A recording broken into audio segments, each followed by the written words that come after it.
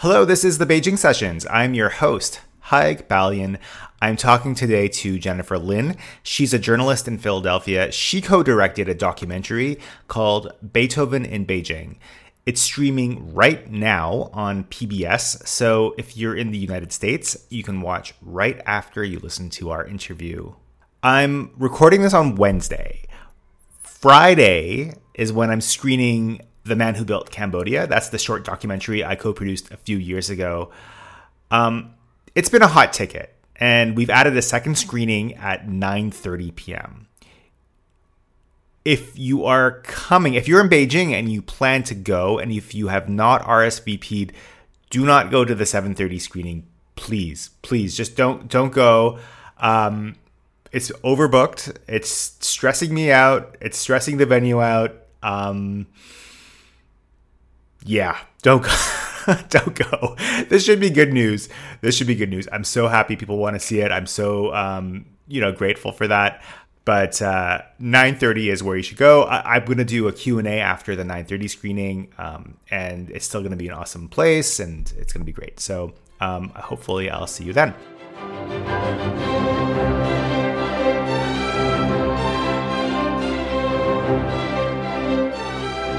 Here we are, the Philadelphia Orchestra, on the front page of the People's Daily.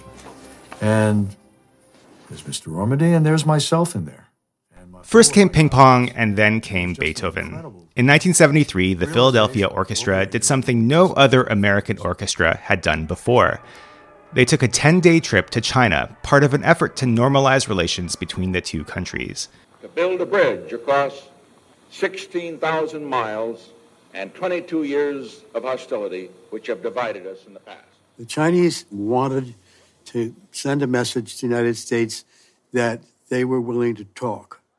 Beethoven in Beijing is a new documentary about that visit and its legacy. It's streaming right now on PBS and will be available there until May 14. The film's co-director, producer, and writer is Jennifer Lin. She joins me on Zoom from Philadelphia, where she lives. Jennifer Lin, welcome to the Beijing Sessions. Thank you so much for joining me. Hello, Haig, and thanks for inviting me on your show. Eugene Ormandy was this legendary conductor and musical director for the Philadelphia Orchestra. He lobbied Richard Nixon for his orchestra to be the first to visit China. Why did he want to be the first to go to China, and why did Nixon choose him?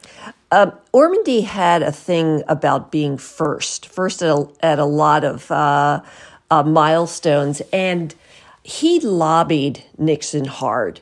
I actually did a lot of research into this, Haig, research that didn't make the movie, frankly, but it will be in a book that I wrote about the 1973 trip.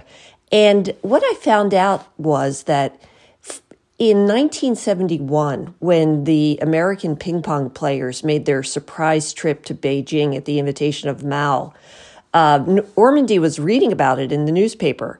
And he said to his general manager, a guy by the name of Boris Sokolov, he said, "Boris, how do you get an invitation to China?" And Boris said, "Well, I don't know. Let's write the White House." So they wrote to the White House, and the White House said, "Well, we don't have an embassy in China. China doesn't have an embassy here, so you have to go to the nearest Chinese embassy, which was in Canada." So they wrote away to Canada, and the Chinese diplomats there, basically did nothing on it. But Ormandy just kept pushing it and lobbying, and he enlisted all of his political friends to lobby on his behalf. As to why, I just think it was just such... no one had ever been there before. And Ormandy was a man with a great ego, so he wanted to be the first. He also had a connection with President Nixon. Nixon liked him. He gave Ormandy the Presidential Medal. He told Ormandy that he used to listen to his albums all the time when he was a kid growing up.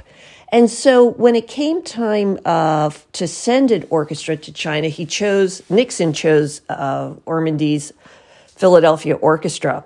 Now, Zhou Enlai was also on the other side of this decision, and the Chinese had a soft spot for the Philadelphia Orchestra because in 1940, they held a benefit concert to raise money for China's medical corps. At the time, 1940, China was at war with Japan, and the Republic of China was doing a charm offensive in the United States and doing things like holding special events, holding benefit concerts. And so Ormandy and the Philadelphia Orchestra held one of these concerts. Again, it was 1940. And it was not something that was ever forgotten by the Chinese. So when the Philadelphians ended up going to China in 1973, it was mentioned on several occasions by some of the officials in China. So, for Ormandy, this was just a real coup for him. It was a political feather in his cap, and it was just something he really wanted to do. The orchestra planned to perform Beethoven's Fifth Symphony, and Ormandy got resistance from Madame Mao, Jiang Qing, who wanted them to perform Beethoven's Sixth Symphony. Why was Jiang Qing against the Fifth, and why was Ormandy against the Sixth? They're both incredible pieces of music. Both incredible, but the Fifth is about fate. And the communists didn't believe in fate. So that's how it was explained to me by one of the people in our film, Jin Dong Tsai, who's a conductor and also an expert on classical music in China. So Ormandy didn't have the sheet music with him. They really didn't know what the final programs would be until they landed in China. For whatever reason, the Chinese were very reluctant to sign off on the programs ahead of time. So Ormandy came prepared to play the Fifth. He hated the Sixth. The musicians explained that one reason he hated the Sixth is it didn't show off the orchestra the way the Fifth did. But Madame Mao preferred the Sixth, and she insisted on it. And it was up to Nick Platt, who was an American diplomat on the ground in Beijing at the time. We didn't have an embassy in Beijing, but we did have an office. So Nick Platt was the unfortunate diplomat who had to convince Ormandy that he would not be playing the Fifth at this special concert that Madame Mao planned to attend, that he would have to play the Sixth. And if he didn't cooperate, that it could cause some sort of diplomatic incident. So he finally succumbed and didn't often do that, by the way, but since he was in China and since there was so much attention to this, he did. And they had to really scramble to find the scores. They found many from the Central Philharmonic's vaults in Beijing, but they also sent a military jet down to Shanghai to pick up a few and to bring them back to Beijing for this one particular concert. And it was a real illustration of just how good these musicians were. I mean, to be able to still perform with, these pieces of music that were kind of incomplete or just wrong in some cases. The musicians tell really funny stories how some of them were handwritten, these scores. And some of the notes were wrong, but as they also explained, this was the Philadelphia Orchestra, one of the preeminent orchestras in the world, and they basically could have performed Beethoven blindfolded. So it didn't matter so much. They knew this one by heart. In 1973, the Cultural Revolution was in its 7th year. And that was hammered home to me when you introduced Tan Dun, who I have to admit I didn't know about, but who's this natural storyteller. And I thought he was electric on screen. Can you tell me Tan Dun's story of how he first heard Philadelphia Orchestra's performance? So Tan Dun is a composer, and most people might recognize him because of the film score he created for the movie Crouching Tiger, Hidden Dragon, which won not only an Oscar but also a Grammy. Tan Dun was a teenager in 1973. He was sent down to the countryside like all of his peers and was working on a commune. He tells the story that when the orchestra was visiting China, he was working in the fields. And as you know, back then, people didn't have radios and TVs, and they got their news through the news that was broadcast over the loudspeakers. So he was in the field, and they were telling the news of the day, which was the Philadelphia Orchestra was in the country, and they played just snippets of Beethoven's Fifth and Beethoven's Sixth. And Tan Dun said he had never heard Western music. So now, again, this was the Cultural Revolution, and Western music was forbidden it was considered, bourgeois. So he hears Beethoven for the first time and explains that it was mind-blowing, transformative. Fast forward to 1979, Tian Dun at the time then was working for a Peking opera in Hunan, and they reopened the Central Conservatory. So at this point in his life, he really wanted to go to the conservatory to study composition. He was a violinist, so he entered the Central Conservatory. He tried out. There were about, as he recalls, about 10,000 people who were trying out for only, I think there were 100 slots in the Central Conservatory, and even far fewer just for the composition students. He tried out and he was accepted. He went on to study in the United States. He got his master's at Columbia University, and he went on to a very stellar career. He is a musician who truly blends the East and the West, and that sounds so trite, but it's actually true in his case. And he has a long history with the Philadelphia Orchestra. He performed many of his pieces with them, premiered many of his pieces with them, including Nushu, which was really his masterpiece. The Nushu Symphony is based on this the secret language that is spoken by women in the countryside of Hunan. And the Philadelphia Orchestra premiered that in Philadelphia in 2014, and then took it on the road, performing it in Beijing, and then going to Hunan and performing it in Changsha. Now, Changsha is sort of off the beaten track for top-tier foreign orchestras, but in this case, the Philadelphia Orchestra really made a special, exception and went to Hunan and performed because it was Tan Dun's home province. So there's this wonderful, connection to the Philadelphia Orchestra that really dates back to 1973. Actually, one of the sentiments that stayed with me from the film, and I forget who said this, and I'm paraphrasing this, is that diplomacy is like the weather. Even if it's cold up there, it might be warm down here, and that struck a chord with me because I think it's these human connections that are so important, and I think the film's release now comes at the perfect time when relations between these two countries are. They're not that great. And your film ends with this idea of classical music as a bridge between the East and West. So I wanted to take one of the people that you follow in the film, Lang Lang, who's a pianist and who is now a composer. How is he an example of that connection between China and the West? Well, Lang Lang is very interesting because he was a boy of 10, I think it was, in 1993 when the Philadelphia Orchestra returned to China after 20 years and performed at the Great Hall of the People. And Lang Lang at the time was a student in Beijing, and he attended that concert.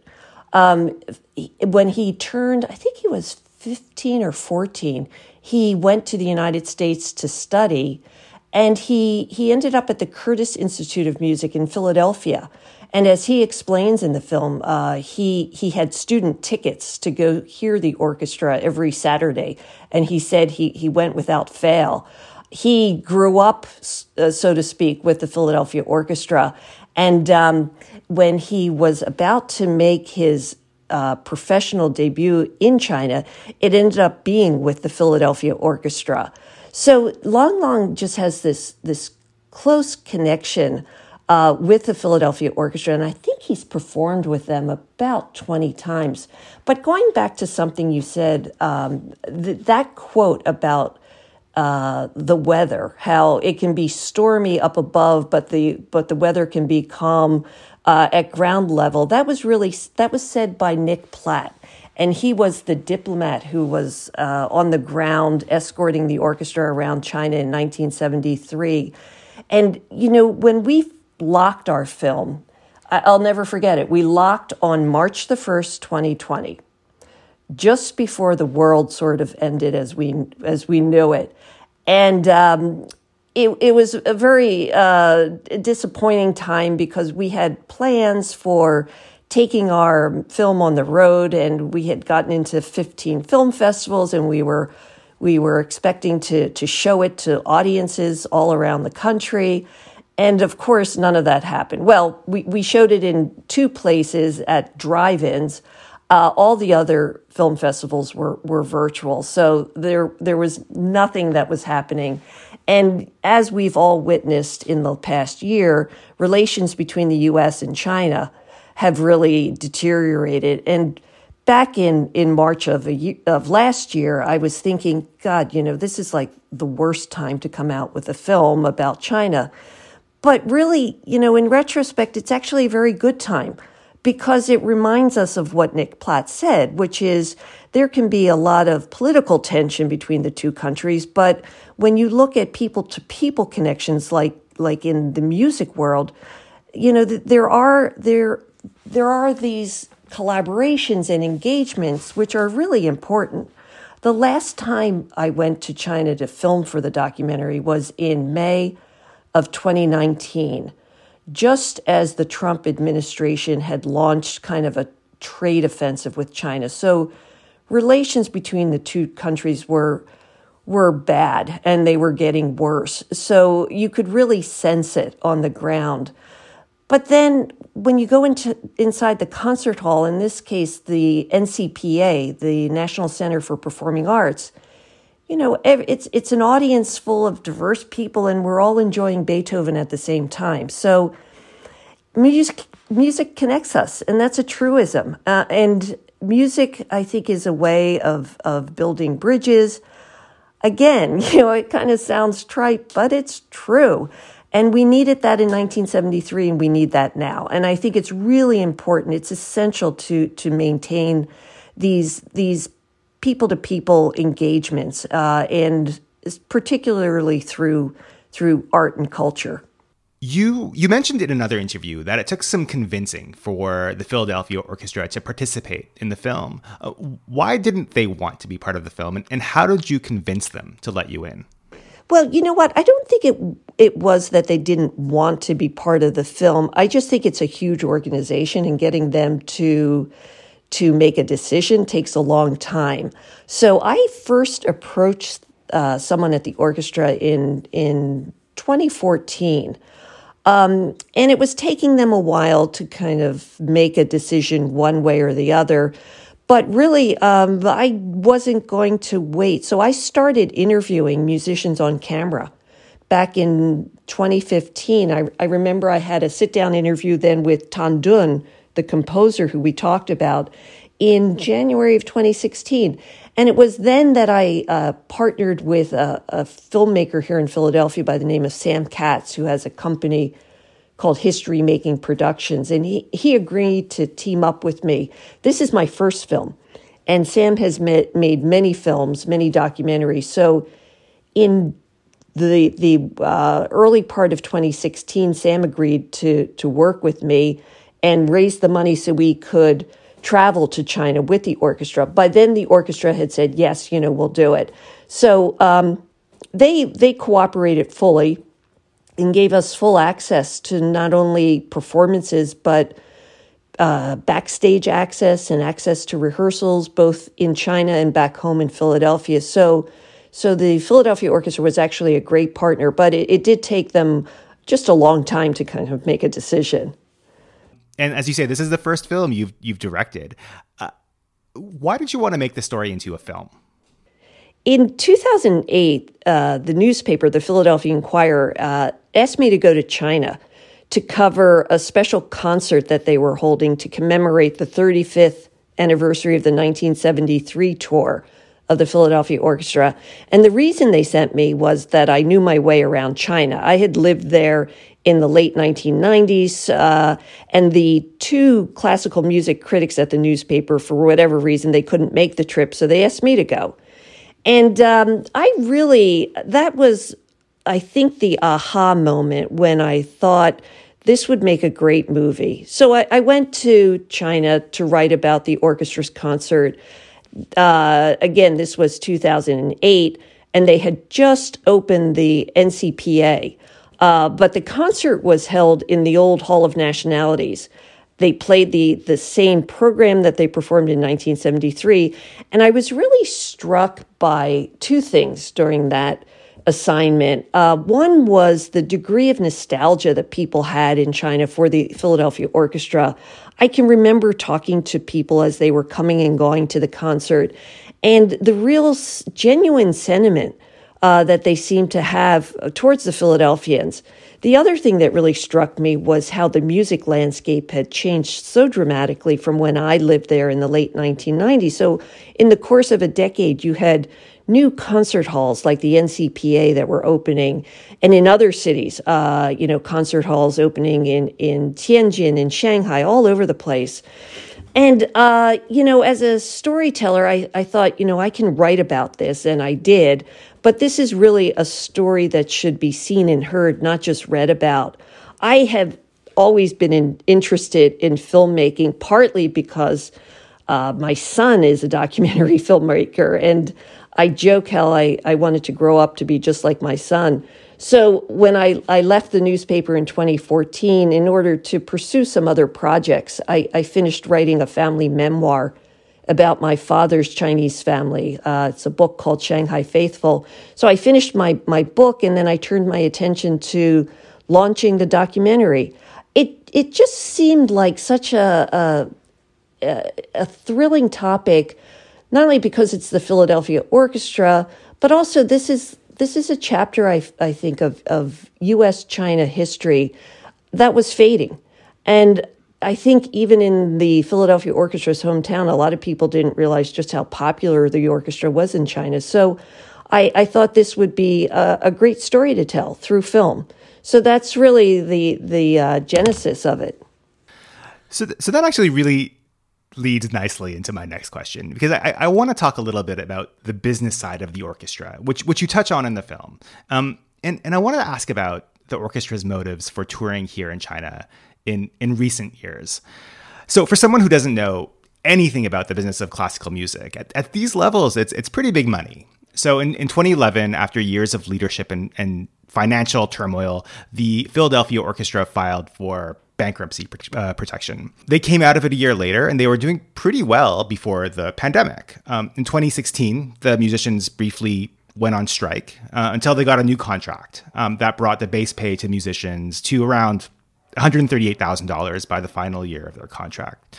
Yannick Nézet-Séguin, the orchestra's musical director, earned almost $1.4 million from the orchestra in 2018. In 2019, the orchestra's budget was like $50 million, and its endowment had grown to $212 million, which is not chump change. One of the people you speak with in the film is Alison Volgamore. I hope I'm pronouncing that correctly. She was the president of the orchestra from 2010 to 2017. And she said that coming out of the bankruptcy, the orchestra saw China as a second market, an income-producing but grounded in mission effort to secure touring for the orchestra. That's her quote. And she talks about creating these musical bonds that will allow the U.S. and China to hear each other a little differently. And earlier, another person you interview, Sheila Melvin, she points out that many orchestras see China as an economic necessity. So I have to say, like, given the orchestra's budget, given that it needs China to be a second market, that cultural mission that Volgamore talks about rings a little hollow to me. And maybe the economics of the orchestra might be a little bit out of whack. So is the orchestra trading on its history with China so that it can tap into the huge market, or am I just being way too cynical? I think you're being a little cynical. I think what is happening really goes beyond just the Philadelphia Orchestra. I think you have to look at the world of music in a broader context. And China really has energized the world of music. When you look at who's performing in China, it's not just the Philadelphia Orchestra, it's the London Philharmonic, it's the New York Philharmonic, it's Vienna, it's every major orchestra is really adding Beijing and Shanghai, at least, to their touring schedules. And why is that? Well, there's just a burgeoning market and interest for classical music in China. And I think, Yannick, one of the comments that he made in the film is that to sustain this art form, you need young people embracing this music. And the one place where they truly are doing that is in China. So I think all orchestras are really looking at China as now part of where they need to be. I think in the case of the Philadelphia Orchestra, what's unique about them is they made a commitment. I think it started in 2012 to basically tour on an annual basis. They've been there now a total of 12 times, which I believe is more than any other American orchestra. And the thing that's unique about them is when they go to China, they really do try to engage. It's not like one and done where they perform in Beijing and then they're off to Shanghai. They do a lot of outreach locally, residencies, they call it, in every city where they tour. So that could mean going to the Central Conservatory and doing a master class. It could mean outreach, at elementary schools or within the community at hospitals, things like that. The orchestra does recognize that they do have a unique place in Chinese history, and they have, they have taken advantage of that, but it's genuine, I think. So I don't think it's just the Philadelphia Orchestra. I think it's all orchestras in the world, really, European orchestras, American orchestras, which have turned to China because they do see it as a place where there's a growing interest in this art form, whereas in the United States, it's an art form that is struggling financially to maintain its place. Well, I, for one, am really looking forward and I'm really anticipating their next visit. So, thank you so much for making this film, Jennifer. And thank you so much for talking to me. I really enjoyed it. Thanks for having me on your podcast. I enjoyed it too.